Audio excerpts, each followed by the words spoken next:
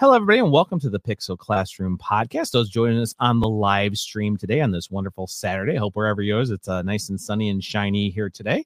And for those who don't think, of course, I am Ryan Reed. I am, of course, the host and of the Pixel Classroom podcast here.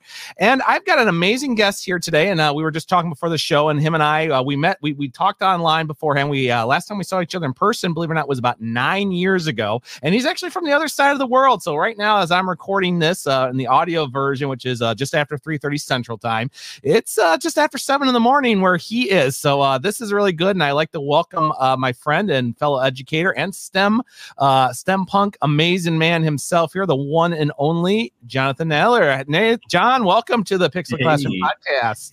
Yeah, well, this is where I get to say good morning and good afternoon. So yeah, hi from Australia. It's great to be chatting with the Pixel peeps. Do you have like a name for your audience? That's actually a good point. I do, because I was just talking with some friends of mine the other day who actually were with us back in Mobile 2015, and they said, "Well, we're just your subscribers," and I'm just like, "Yeah, but you're right. Maybe we should, maybe we are the Pixel peeps or something." That's an interesting question. Run a poll. I don't think I'd vote for Pixel peeps myself, but that's a starting idea.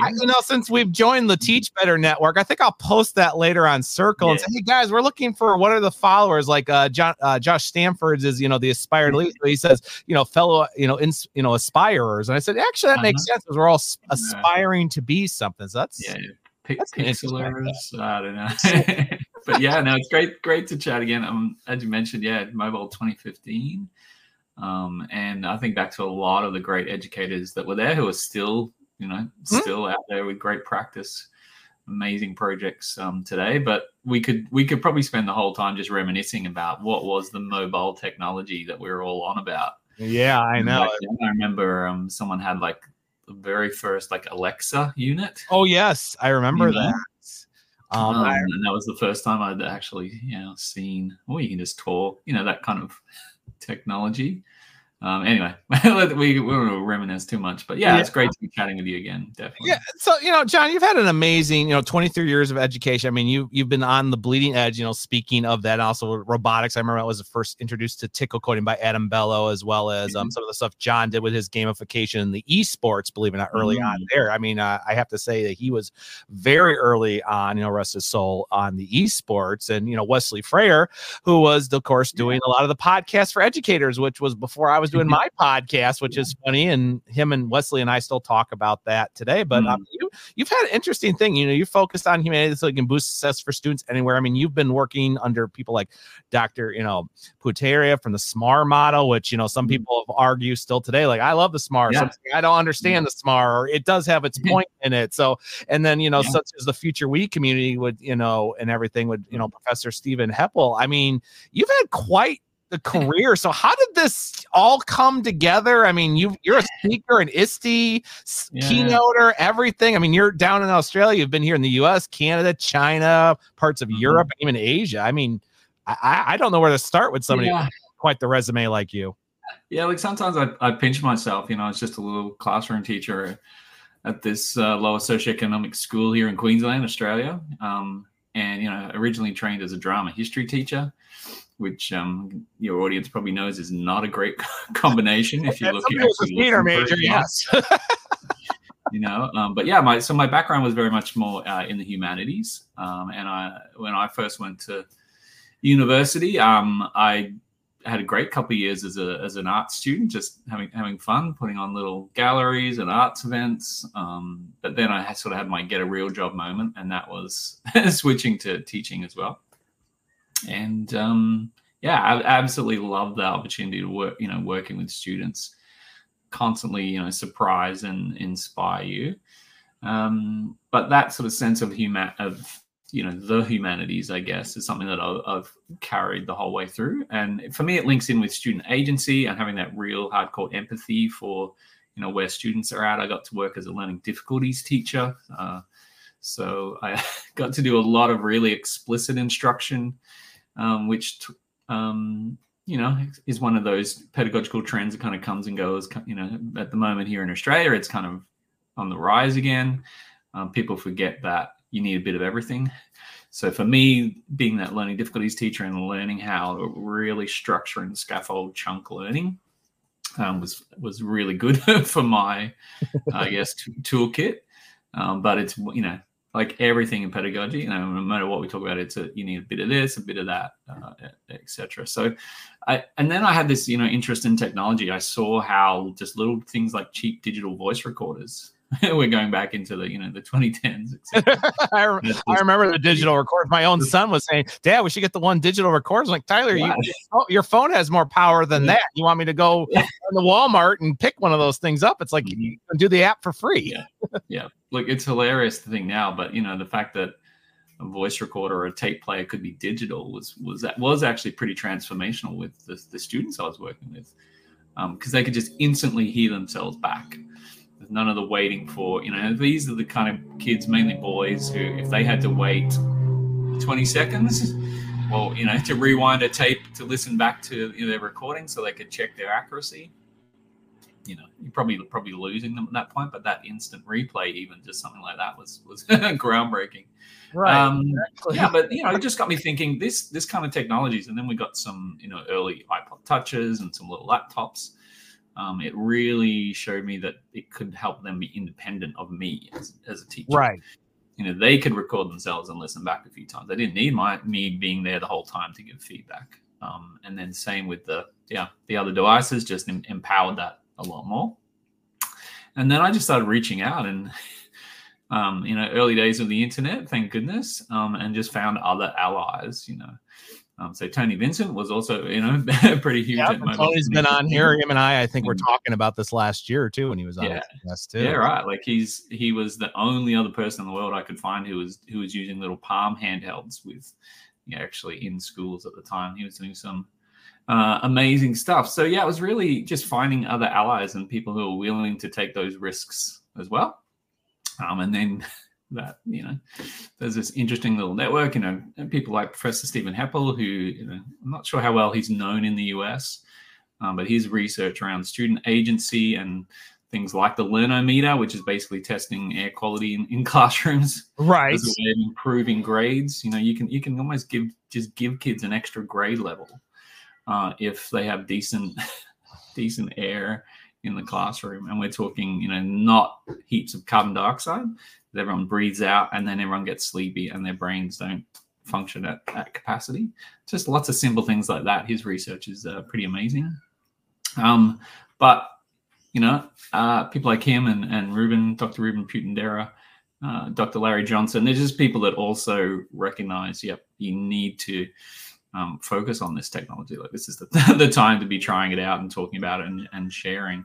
And so that, I guess, that common link, and you would get this yourself, and probably many of the listeners. You seek out those those people, right? And it's always egalitarian. Like, it doesn't matter, if they're a professor or whoever. If you've got that common, we're trying to do the best for students here. It is interesting too on the connections too, because after I went to your session back then, and I had been following Tony up for about 2 years. We had been on our one-to-one iPads back then. In 2015. I took a lot of your models to create, like you said, recording and doing it, which became a very confusing, because then not even 3 months after our conference, they cut things away, and me and two other people, we lost our jobs in the middle of the start of the school year. And luckily I went to a school and they said, oh yeah, we're thinking of developing this and maybe trying to get the kids a little bit more of a flip or kind of a blended class. I was like, oh, I'm your man. And I was there for 2 years, and then we had another budget cuts. Then when I went to my new school, my division leader at the time was doing that with the blended head recorder and everything and the setup. So I just basically jumped in, and everybody's like, well, that was amazing. How did you hire this new teacher who knows how to function all this? COVID happened, and they were coming to us like this. And then I wrote my whole dissertation on mobile and professional development and how it does work with the students. So I also say I published and defended in January of 2020, like 20th of January 2020. You had the COVID shutdown, and my dissertation had just gone live on ProQuest as an open-ended piece tier. I think I had about 50 teachers from, believe it or not, Australia to Asia saying, hey, how did that work? How did that work? And it started becoming a thing because, like you said, you saw the thing. I saw myself like, this isn't going away. The difference was, of course, is how it's been used. Now, some people want to get more traditional, but they still want to have that. Like, yeah, let me record the session and for the lesson, or hey, go watch that video on this part of the Great Gatsby, and then let's have our think, pair, share written old-fashioned way. So a lot of that blended has not gone away, and now it is how we've connected very much to it. I mean, you were there too on some of the early levels, and I thank you for introducing me to some of those modules as well. It got bigger as time went on. Yeah, definitely. And we get a bit frustrated sometimes as you're an early adopter at how long sometimes it takes for education to change. I mean, I've sort of come around to the view that we probably don't want education to be constantly changing too fast. We've got a pretty special responsibility in safeguarding what is the best practice, and eventually it does kind of filter down. It can be frustrating it takes so long, but I mean, COVID online learning was a bit of a booster, I guess. But you can, I can definitely see a lot of those practices that teachers who might have never touch things like just pre-record some things and flip the classroom a bit, but now it is actually pretty standard. So there's a lot. There are wins there to celebrate. Right. As I say, out of everything we do, learn out of situations and tragedies. And it's really interesting too, because like I said, when you were doing some of the early talks, like I said, I think it was like maybe a year or two later, I think I was following you back on the old Twitter and some other stuff, but you were talking about a lot of the game design and where esports were going. And I had a classmate, he swears by esports. He's great. Okay. Then I got into, when I went to my new school, we got a new teacher and they wanted to start esports. Now they've completely transformed what was once my old room into an esports room. And part of me is like, boy, I'm so mad I left it. But I'm like, I thought of you, and I thought of Wesley Blair, and I thought of James. And I'm like, God, the three of them would just like come together and just be like, wow, what could I do in this classroom? Like, so how did you notice that with the esports little area for that part? I mean, being as popular. I mean, I remember too in 2015, it was in the middle of the soccer championship, and you were checking your stuff with I got Belgium here, and I say, hey Ryan, who do you watch? I'm like, go France. I don't know. yeah. I guess when you like that, coming back to that humanities beginning for me, it's kind of like my North Star. And you might be thinking, what's humanities got to do with esports? But that sense of play and games. Anytime in, so my field of education, schools can be pretty dehumanizing. Again, we probably don't want to spend too much time talking about this, but it's a system. It's a mass system. And most teachers would have to admit it at some point in, their career that we have to be part of maintaining a system that does dehumanize, takes away individuality. It kind of has to operate at scale. But so basically for me, it means any little opportunity where you can bring some of that, playfulness, etc. So if I see, esports is becoming a bit of a thing, then I'm like, okay, I want to give that a little bit of a push and bring back as much of that sort of playfulness, I guess. Now, obviously, esports has evolved to a pretty sophisticated place now, different leagues and sort of in some senses, a very real career path that students can go from school into employment. Obviously not many may have the skills for that level, but there's a bunch of other things, the teamwork and all the other skills that students learn while they're doing especially team esports that are brilliant for their development as well, whether they end up in esports as a career. What do you got there? What are we looking Yeah, I at? was bringing up the Intel little part here, and they were talking right here about the esports. Those who are in audio here, I brought up the esports and educational benefits pieces here that Intel did actually earlier this year for the 2024. Yeah. They're talking right here about how it offers strategical learning, skill building benefits, like you just said, teamwork, and I think that's very interesting. There was a former teacher I knew that he thought that he could just do the gaming like Minecraft, which does require team building and so forth. Yeah. But what he didn't understand was there was a competition ed, but he had no way to work on those developing skills. He thought that maybe you just throw the kids in there and you try to plug it into the curriculum. Maybe it'll have a point. And I'm like, yeah, but that's not how the basics of even gamification work out. There's still it's like me. If I have the kids play Monopoly, it's because, you know, we just talked about investment and money handling and when do you pay your bills and when do you know when to invest, when do you know to sell. So even though it's built around Monopoly, those same skills are not only in the classroom, but very real life here. And I think like esports, like I said, there's team building. Strategy. There's stuff that goes for the careers, and I think when people just kind of just throw it out there, thinking, "Oh, that it'll just fall into place." Like, well, yeah. If you don't just at the age of 5 say, "All right, kids, it's soccer. Kick the ball into the goal." I'm like, well, maybe not all the kids can kick in the goal. I can remember as a guy playing soccer until I was 14. No. I scored at 7 and I scored at 14. 7 years apart. So that tells you right there, either I needed to improve or maybe something else needed to happen. But I think if I think of those years, those were coaches that helped us strategize and how do you score a goal? When do you open it up? Yeah. There's definitely a bigger piece of work there around. It's even things like how do you deal with disappointment when you lose, that sportsmanship. And the esports programs I've seen really succeed in school. We have a great one here in Australia called the Fuse Cup. That many schools uses their league, and it's just as much about developing those interpersonal skills. They're exactly the ones that, if we want to start talking about the future of employment. There we go.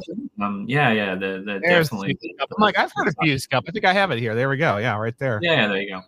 I might tell you a little bit about innovation sports, which is I guess our STEM punks version of doing esports. And those on the audio, that's what his shirt is. It's STEM punks, which is really a cool little shirt here. Yeah, so it's like now, before people start thinking why you STEM punks and not steampunks, well, it's because the company actually tried to trademark steampunks, but it's such a generic term you can't. But the idea of STEM, I don't need to sort of explain too much about that, probably to your audience, but the punk being that, let's keep asking questions. And I guess we kind of have that ethos. And our innovation sports, as we call it, is basically design thinking as an e-sport. Now, design thinking is something that, again, keeping that humanities thread, for me, always tried to keep that, okay, what are we designing? Let's empathize with people. And then with STEM punks, when I joined them about 4.5 years ago, they already had that as a pretty key piece. So it's been great to, I guess, build on that. And the idea that it doesn't matter what we're doing, we'll always go through the six design thinking steps. Might be across a day with students. Whatever the topic is, whatever we're learning about, we'll go through that process. And then, when it came time to put together something around gaming and esports, innovation sports is basically the 6 steps, but in 45 minutes. This podcast is a proud member of the Teach Better Podcast Network. Better today, better tomorrow, and the podcast to get you there. Explore more podcasts at www.teachbetterpodcastnetwork.com. Now let's get on to the episode. At each one of those steps, then how do you do your counting numbers? So when that was all done, it's like, it's the 7 C's, because now you're collaborating, you're computing, like, how does this work? And then how does the color work? And then it's like, well, I don't have that color. Like, what's the next step of the color? And I got to do that in an hour. In a way, it's just scaffolding. But, there's a lot of schools we find here in Australia where obviously kids love Minecraft. They'll have lunchtime where kids just descend on the computer lab and go crazy playing survival mode, and schools are like, this is not kind of, it doesn't seem educational, or and then oftentimes something will happen and they'll end up banning, ends up getting banned from right. Sorry, that's a different. I was like, wait, that's not the right one. I was just popping that up. There it is. That's the one that Fuse is running, different to our innovation sports. And I guess something that we're doing that is different is not just running it as that standard or at survival mode, that standard type of esports where I need to be the first to finish the race, or I need to have one thing that we avoid is how many people that you might take out, if it's a first person shooter. The reason that we've gone with the innovation sports and design thinking as the framework, as opposed to some of these esports networks, not that their approach can't work as well, but the reason we've gone that way is, as I said, teacher who knows nothing about esports comes into the computer lab, sees the kids kind of slaughtering zombies or each other, and goes, no. And we've seen many schools where Minecraft will get banned. Yeah. Etc. So to us to come and say, no, it's what we're doing at STEM Punks. It's creative mode only, but we're giving you this design thinking challenge framework. So we've got teams out in schools that will practice our little challenges each week. And it might be something as I'll give you an example. One of the little challenges. Yep. So I have this love of Mars and space as a scenario to really get kids' imaginations going. So if we set up a little challenge for Mars, now it's just going to be a little mini town. The kids get a 30 by 30 limitation and can come into our server world, build together in real time. And it might be a challenge like, there's a little mini town has been built on Mars for the first time. But what's the one thing that the people there would need to be happy and healthy living away from Earth, that far away from Earth? So the kids get 5 minutes for planning and research time. So as a team, it's like, what are we going to build? Drawing, pretty hectic little session. And then they get 30 minutes, which encompasses, that planning stage is really the empathize first step of design thinking, where they delve into, happy and healthy. Let's look at these keywords in this challenge. And try and put ourselves in there, in those shoes to start thinking of ideas. Sketching it is very much like the define and ideate type stage. Then they get 30 minutes of building, which is the prototyping stage of design thinking. You have at least 4 kids at a time, building together. Then they have to stop for a team meeting for 3 minutes. That's the evaluate stage where there's no building, hands off. And then they get a final 7 minutes to iterate and finish off their design, and then they get after that 1 minute to stand up and present it. So in the like I said, in the 45 minutes they've gone through, and it's been fantastic. A lot of schools are like, well, we get this idea of design thinking, or at least introducing the fact that we need more than just didactic type teaching and more than just explicit teaching. We need sort of a more open-ended, where the students can play around with these kind of teamwork skills and designing and creativity. And so design thinking gives you that structure, and you can run through that weekly. Like I said, here's a new topic. Now I mentioned the Mars one, but you can come up with topics that match just about any curriculum area. And of course, we also map them to the SDGs, the Sustainable Development Goals, as another way of linking them back to that sort of real world, big picture problem solving. Here's our STEM Punks. I finally found the right website. There we go. Hey. This is a view of our other programs. And, I'm talking about that esports Minecraft type design thinking. We do a lot of work with Microbit. Again, I'm sure these days most people know. And I love Microbit. That is an amazing piece of those Microbits. In terms of what I call classroom ready, technology, there's a lot of stuff that we just won't even touch. Because Microbit does things so well. We still bring in the design thinking framework around Microbit. You've got to teach kids some of those basic skills with I call it Microbit literacy. Once you're familiar with the interface and actually what's in the code libraries. After that, here's your problem that we want you to solve. Microbit's got all these capabilities. Now you go and create a solution, choose which of those capabilities you want to use: the microphone, the lights, the music, some sensors you're going to plug in. We let the students, once they've got that Microbit literacy and they're up to the prototyping stage, they might have 5 or 6 different options. Again, map back to the challenge and the SDG that we're looking at. Well, we're not going to say, use the moisture sensor and come up with this, here's your code, and then boom, and you're done. That's a bit too didactic. We might do that initially, when you're teaching them the microbit literacy in the first place. But once they've got that range of abilities with it, then it's up to them to go ahead and choose, okay, well, we need to use these 3 elements, combine them and add some of our own coding, and then here's our solution that we showcase and present at the end.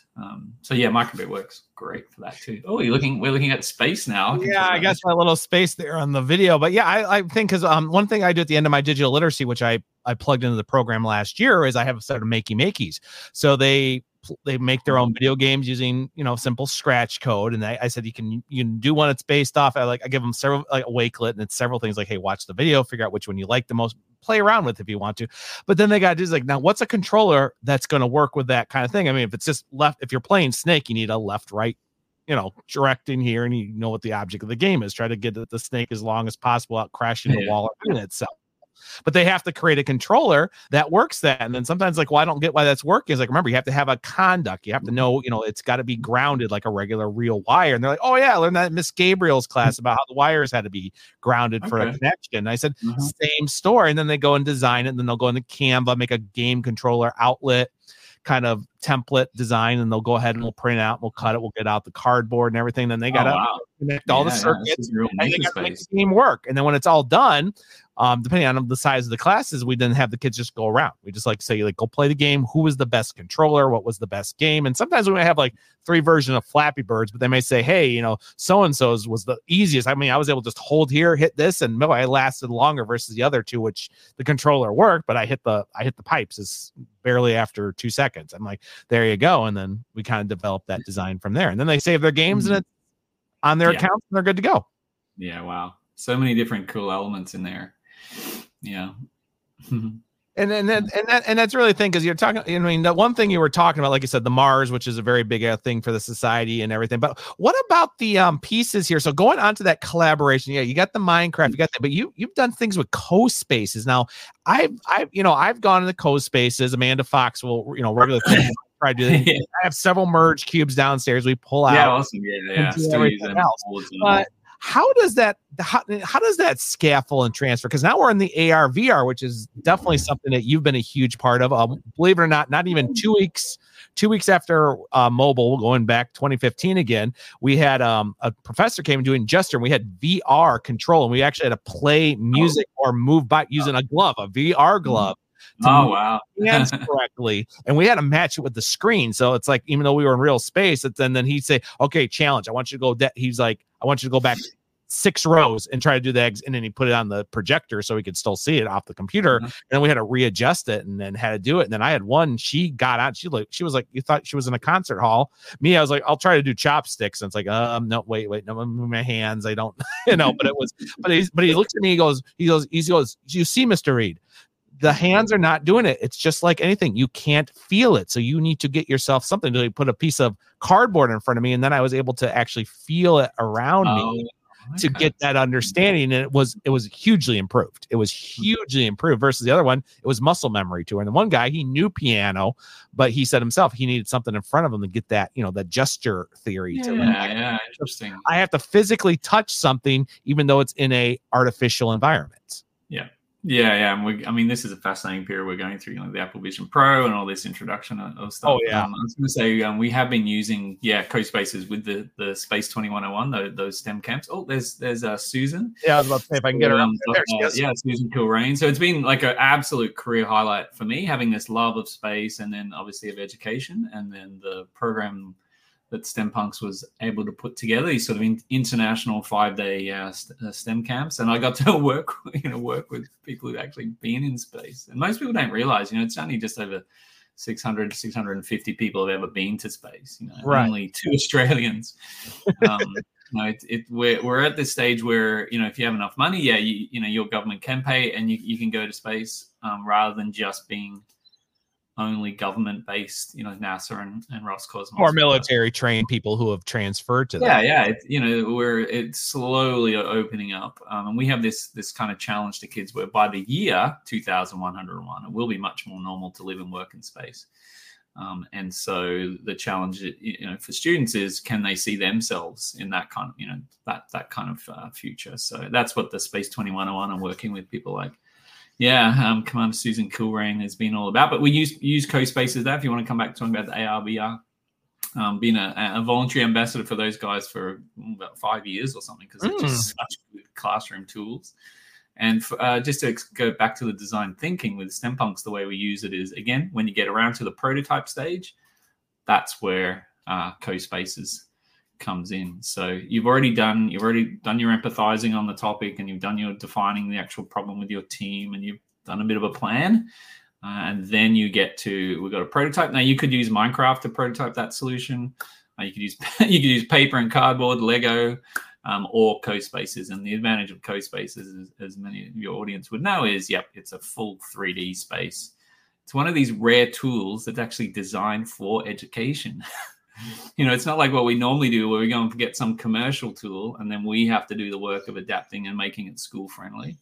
Obviously, there's a bit of a cost involved. Oh yeah, I had this for 2 of my graphic design classes. We weren't doing enough of it, but I had enough to where I'd gotten a grant and I had to spend it in a VR. So I said, I'm going to do CoSpaces, and I had them. They had to design their own Smurf village based off their likes. So I had like the cyberpunk Smurf village. I had Smurf villages from the Roman Empire, and everything. I design it, and I said, now you have to key it in there, and we'd use we used Tinkercad, which is used for 3D printing, as they had to build their model there, and then they had to transfer into CoSpaces. So it was a really cool scaffolding learning, and I love doing it. I haven't been able to do that since, unfortunately, but I love about CoSpaces because when you've built that 3D scene, you can just put it up on a website. If you want to share it with parents at home or other people in the school, you don't need a VR headset necessarily. It's just an app or it's a website, and you can still click around and see it in 360. That's great.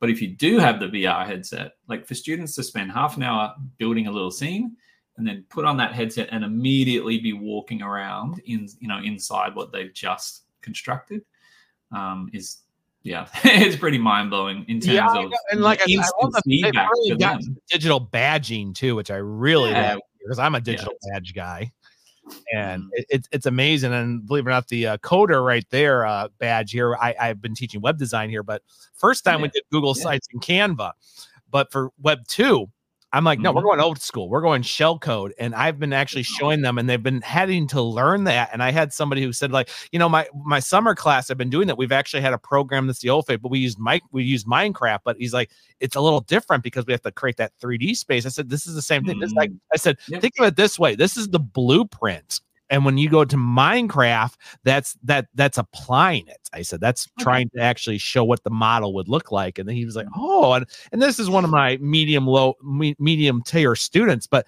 just the light bulb went on his head, and he's like, oh, this makes sense all of a sudden.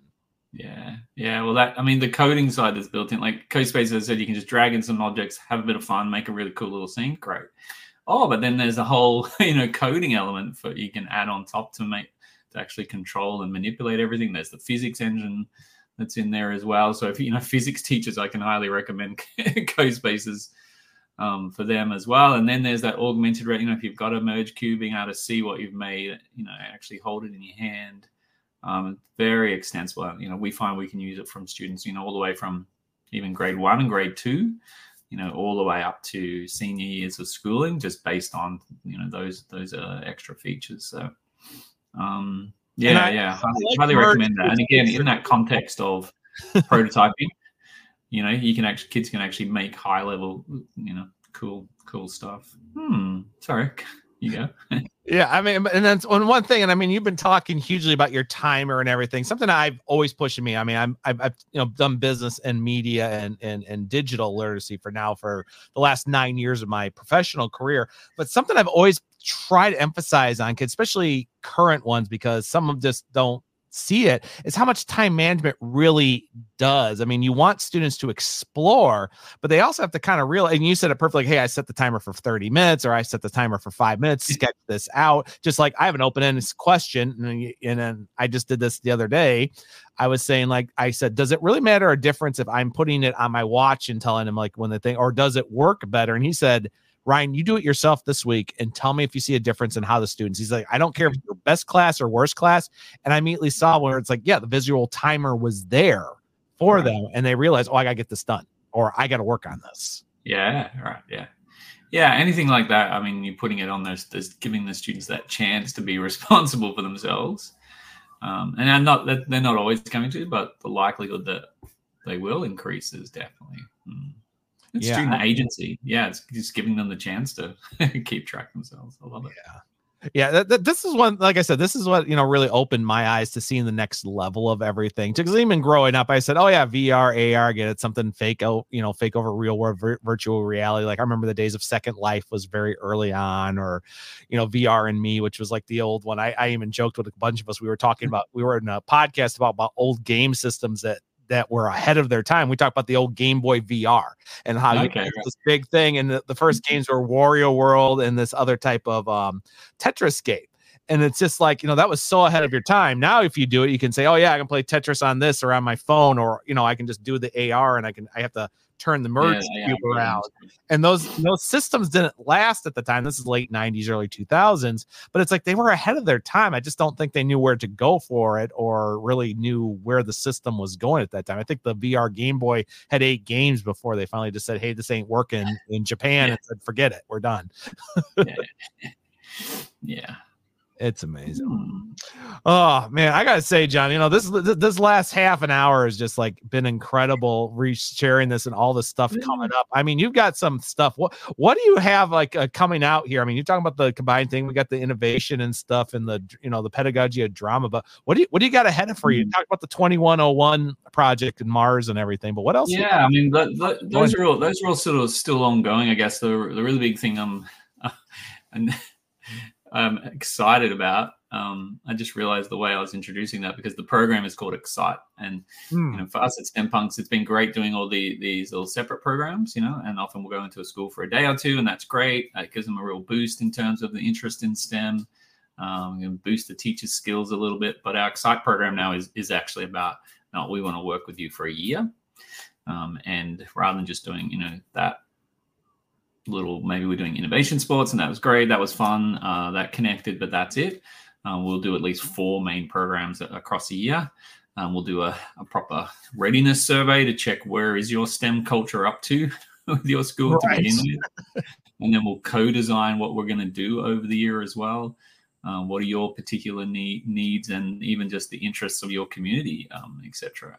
And then plan out that full, I guess, year program. And we've started that in places like Papua New Guinea, right? So, again, you talk about the amazing journey if you put yourself out there in education. I was actually born in Papua New Guinea, believe it or not. My parents were I did not know that. Wow. Yeah. And I was only there for about a year and a half. So my whole life back in Australia, I've kind of grown up with these stories. And now there's sort of, I can still say I'm mid-career. I actually got to go back there a couple of weeks ago. And that's just where the education journey took me, to a school in Port Moresby there.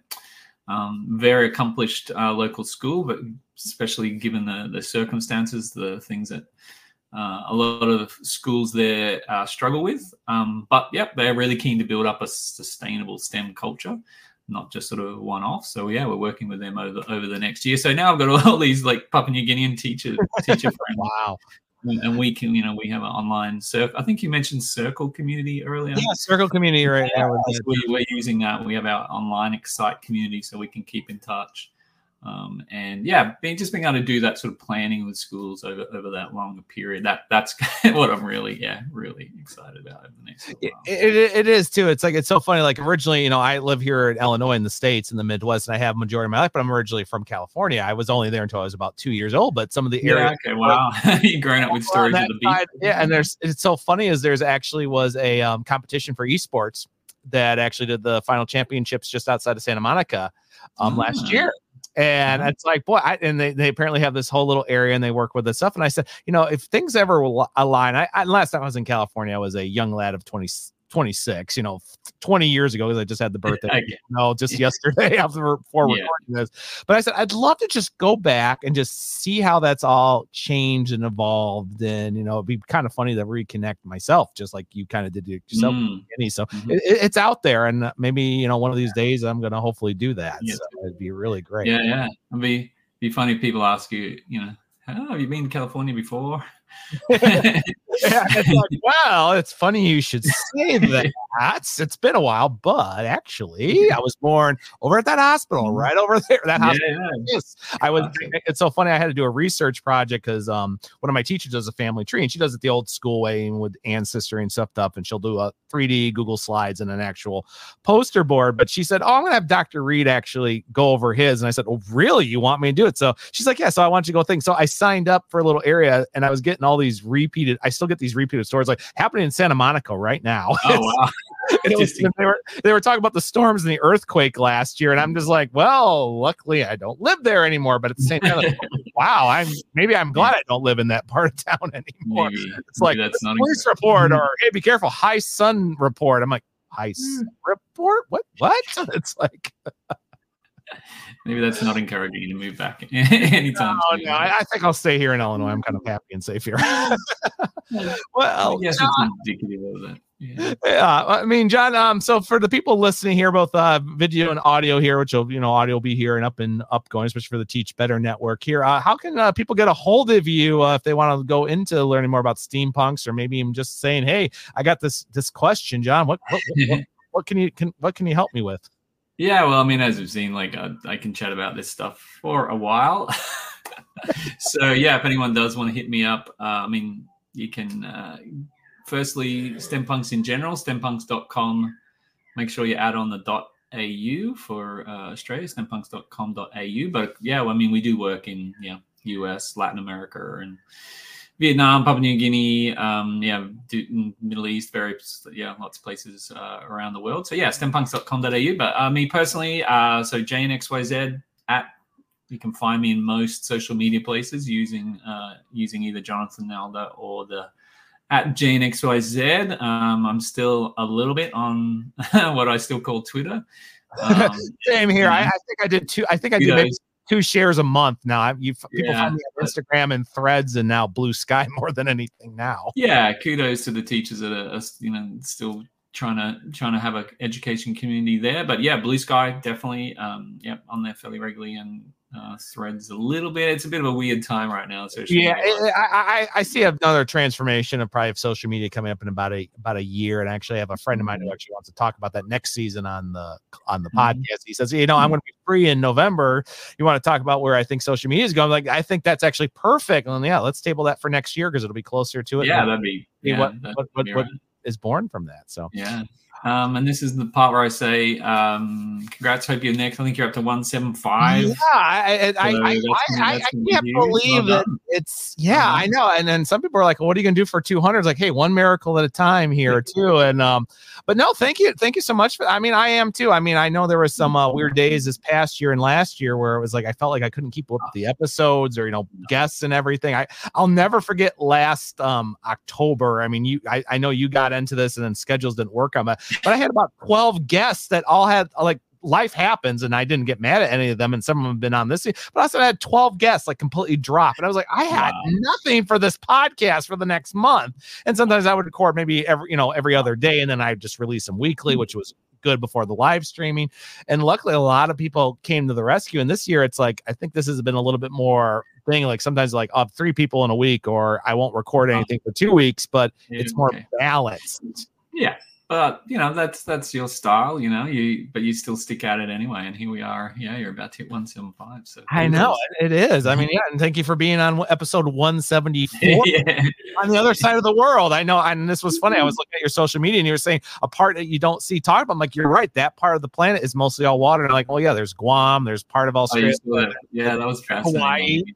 that side of the planet. Yeah. Yeah, I thought that was a Mhm. really cool little Yeah. image we had that you posted on social media speak, which I'm like, yeah, and a lot of people don't talk about that. And I have a geography teacher, and he did that. He popped apart, and some of the kids were like, "Where is that, Mr. Moore? Yeah, No, seriously, where is that?" what is this water planet? But yeah, if you get it from just the right angle, there's basically no land.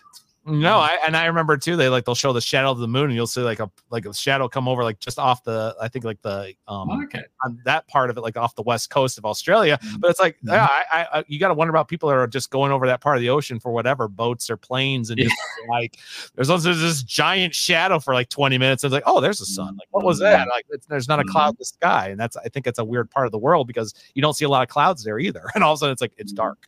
So. Yes, well, thanks for having me on from Down Under, and yeah, I'll be listening to the next one as well, and we'll keep in touch online. Yeah, I think that's great. So thinking in, and then thank you so much here, Jonathan, for being on us to the Pixel Classroom podcast. Thank you for the various people here I saw popped up on between Facebook, LinkedIn, and anything. I hope we had something interesting. And for our audio listeners, like I said, if you want to go ahead and check out Steampunks there on .au. I've actually taught this to my is that slugs mean different things. I even threw one out there like, what? And this is funny. I used Australia. He's like, what does AU stand for? He said, Austria. I'm like, no. And they're like, Alaska. I'm like, no, that's Australia. And then the kid went, oh, that makes sense. AU. So I said, if it's .gov, what is it? Oh, it's government. What's a .net? Like, oh, a network. I'm like, there you go. Now you're learning that stuff. Yeah, there you go. Yep, that's us for sure. Well, everybody else, thank you for joining us on the Pixel Classroom podcast, and we will see everyone later.